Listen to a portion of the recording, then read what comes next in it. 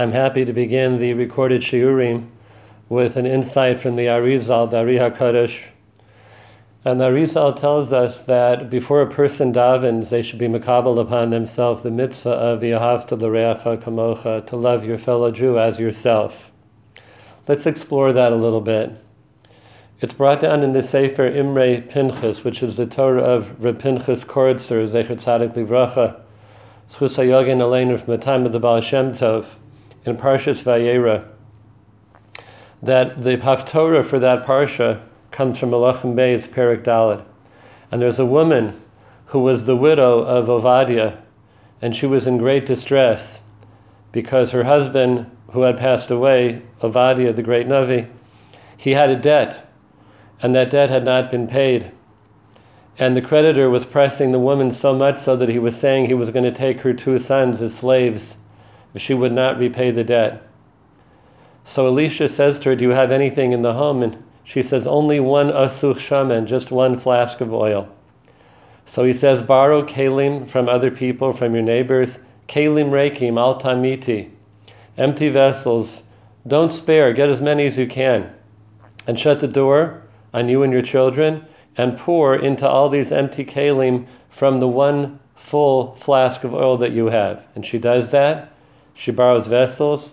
She and her sons are in the house. They're constantly bringing her empty kalim, and she's filling them with this 1 flask of oil until there are no empty kalim left.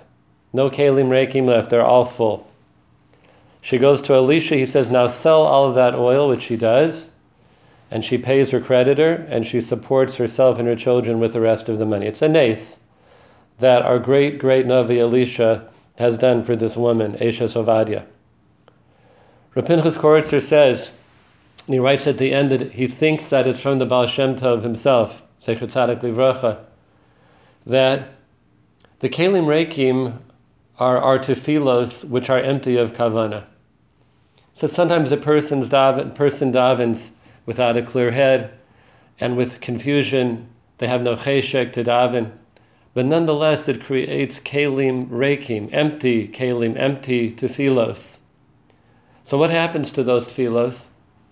Once a person davens even 1 tefillah with kavana, that's the asuch shemen, that's the flask of oil. And you pour from that into all the other empty ones, and they become filled, and they go up to Shemaim. 1 tefillah, l'shem Shemaim, fills up all the empty ones. And then he continues to say, I'll read his lashon. V'afilu al yidei tevo achash she'omer ha'adam be'emes la'Hashem yisborach, yicholim la'alos kol ha'tefilos harekos, u'mismalim kol ha'kelim harekim. Even 1 word of tefillah, which is said with sincerity and with truth, it goes up to Shemaim and elevates all the other tefillos, and they all become filled with that 1 word of truthful, sincere tefillah that we said. And then he adds, "Va'afilu al yidei adam acher lifamim oilim v'nitfasim b'tefilasa." Even another person's sincere tefillah sometimes can elevate our own. So I'm thinking, how does that happen? Well, we have to be connected to our fellow Jews.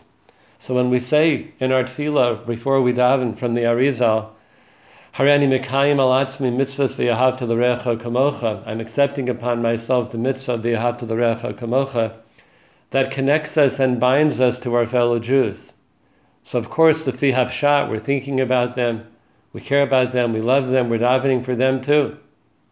But in addition to that, perhaps it creates that connection between all Jews. So if our tefillos are kelim reikim, 1 Jew out there who we connected with when we said v'yahavta l'reacha kamocha, who davens 1 word of tefillah l'shem Shemayim, all of our tefillos are elevated by him. May we, Bezrat Hashem, be zocheh to full kelim that are rising up to Shemayim. May Hashem be makabel our tefillos. Barach Hamim B'varatzon.